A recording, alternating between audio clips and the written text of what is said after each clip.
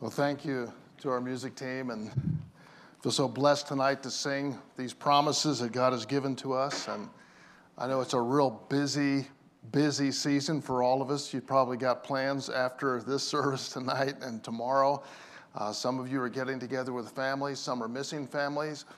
And I get a lot of time on FaceTime with my grandkids. So it was about 2 weeks ago that I'm talking to my 10-year-old grandson, Ross, and he says, "Grandpa, I just wish today was Christmas."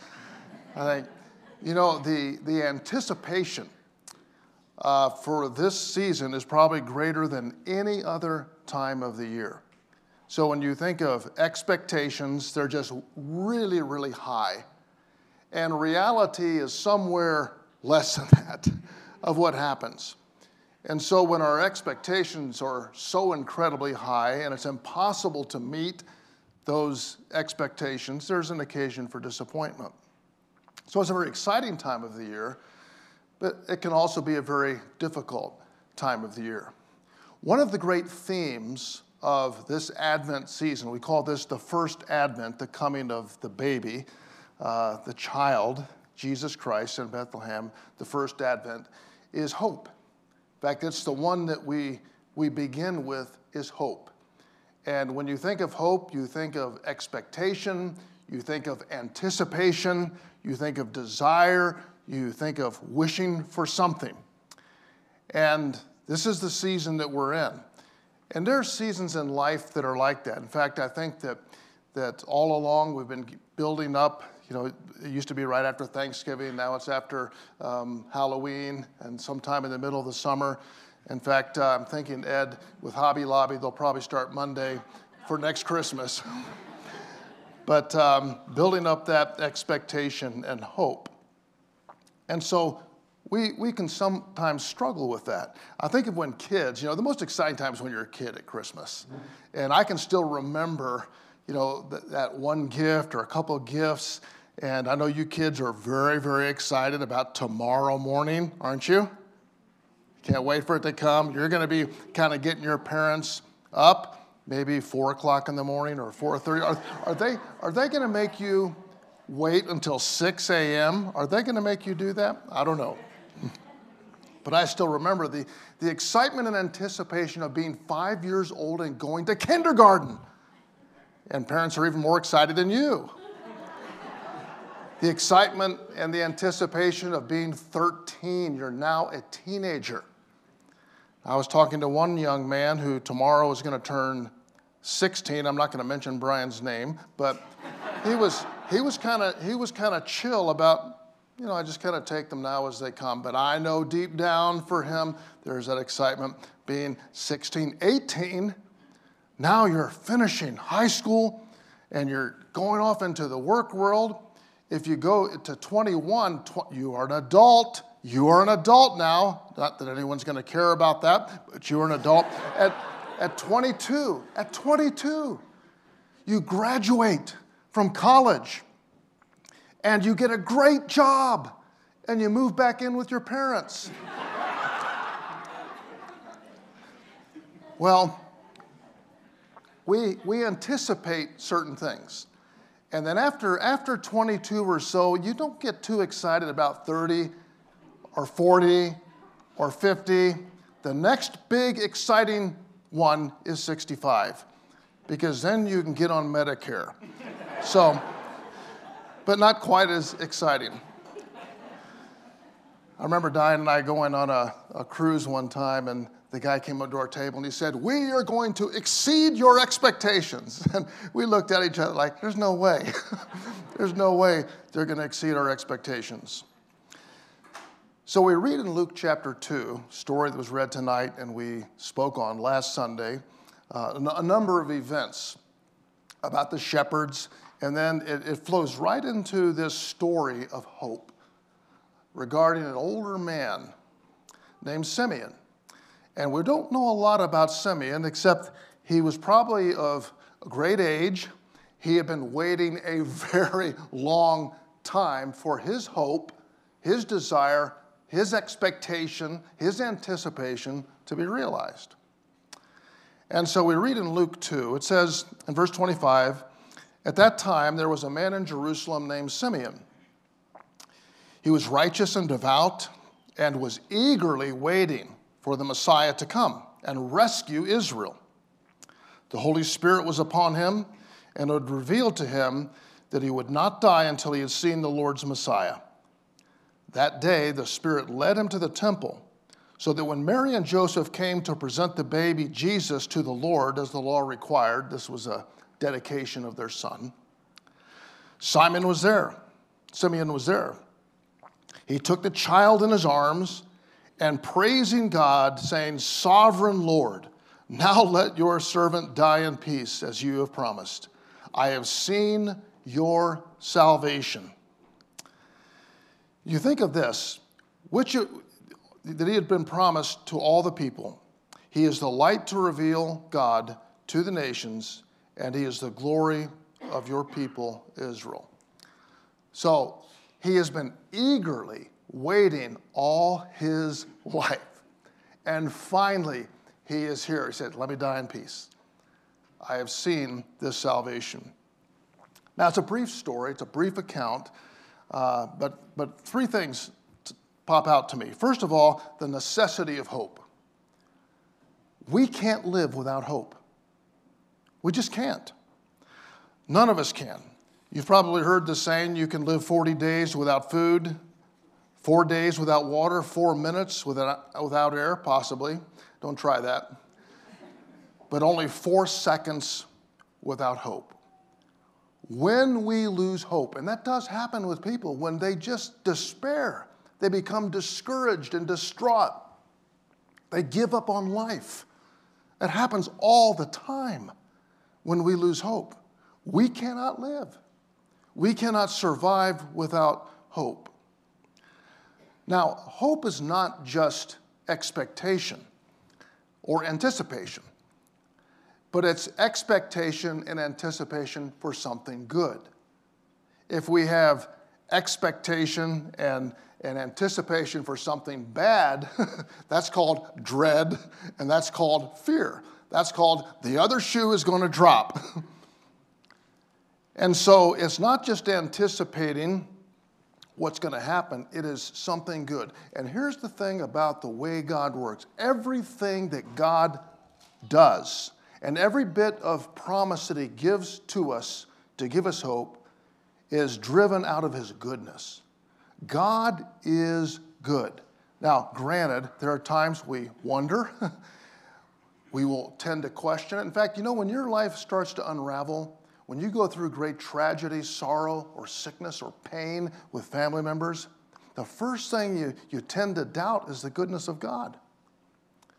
But you can see, not only does he state that he is good, all through human history, he proves that out. In the long run, he proves that out. So Simeon could, for all those years, you think if he's probably 70, 80 years old, all his life with the ups and downs, the pains, the sorrows, the conquering by the Roman Empire over Israel, of all the things that he experienced, there he could have doubted, Lord, will you ever come? Will you ever send your Messiah? And yet he did.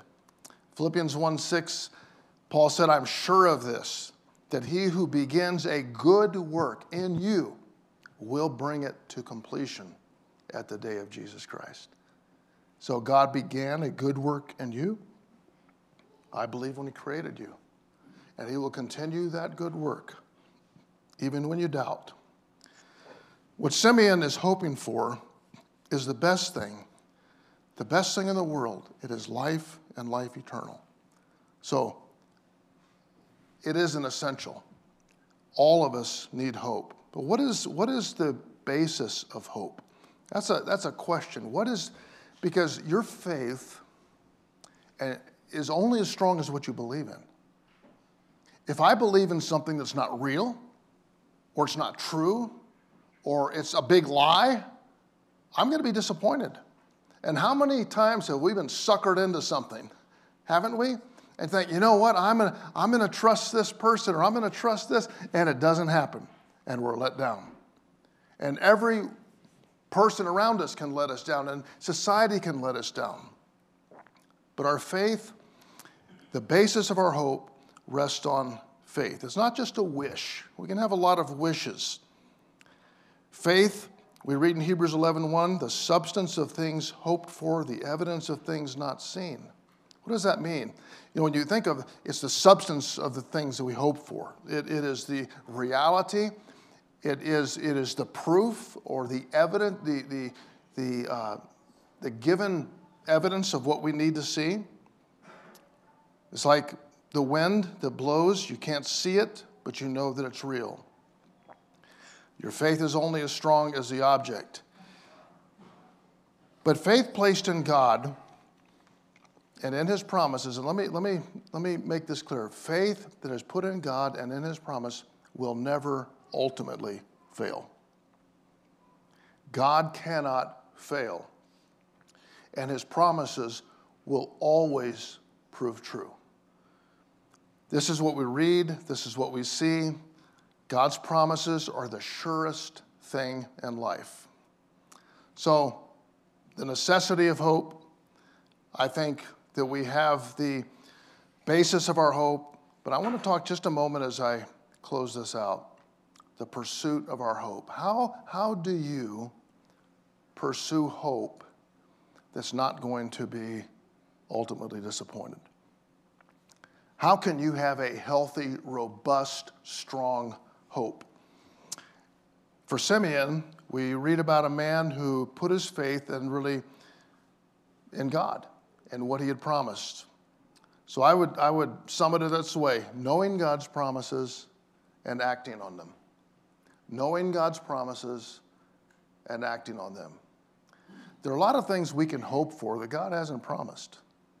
And so we wish for it, we hope for it, we desire it, but there are so many, many things that God has promised us, each of us. So how would Simeon even know that this is the Messiah, the salvation of the world? How would he know this? Because he read the scriptures. And this book is filled with the promises of God. So for you and for me to build a robust faith, we follow the same pattern. Isaiah, 700 years before Simeon, he says this: "Therefore the Lord himself will give you a sign. Behold, the virgin will conceive and bear a son, and shall call his name Emmanuel," meaning God with us. Isaiah 9:6, "For unto us a child is born, unto us a son is given, and the government shall be upon his shoulder, and his name shall be called Wonderful Counselor, Mighty God, Everlasting Father, Prince of Peace." So there are probably at least 700 prophecies about the birth of Christ in the scriptures. These are written, and Isaiah was one of the later prophets, 700 years before it happens. 700 plus prophecies. So knowing this and then acting on it. See, we've talked so much about our faith and our hope. If it's an intellectual hope, but not a hope that we act on, we'll never experience the joy and the peace that follow the hope. For us, the same. His words, his promises that he has given to us, the first advent, and now we know there is a second advent. Here's what's kind of exciting. You know, you read all through the Old Testament. I know sometimes reading through the Old Testament, you got to slug it out just going through it. But you can find these 700 plus prophecies about him coming. And then we get into Matthew, he's there, he comes, he's holding him. And he realizes this is salvation. So the second advent, that's the first advent. The second advent is when he comes again. There are 1,800 prophecies, 1,800 promises of his second coming. One of them is what Jesus said to his disciples. He said, "Do not let your heart be troubled. If you believe in God, believe also in me." He said, "In my Father's house are many mansions. If it were not so, I would have told you. I go to prepare a place for you. And if I go to prepare a place for you, I will come again and receive you to myself, that where I am, there you may be also. Now, that wasn't just the end. Doubting Thomas says, Lord, how can we know the way? We can't know the way. And Jesus responded this way, I am the way, the truth, and the life. No one comes to the Father except through me. It took a while for them to process that, but that is the greatest hope, that he is coming again.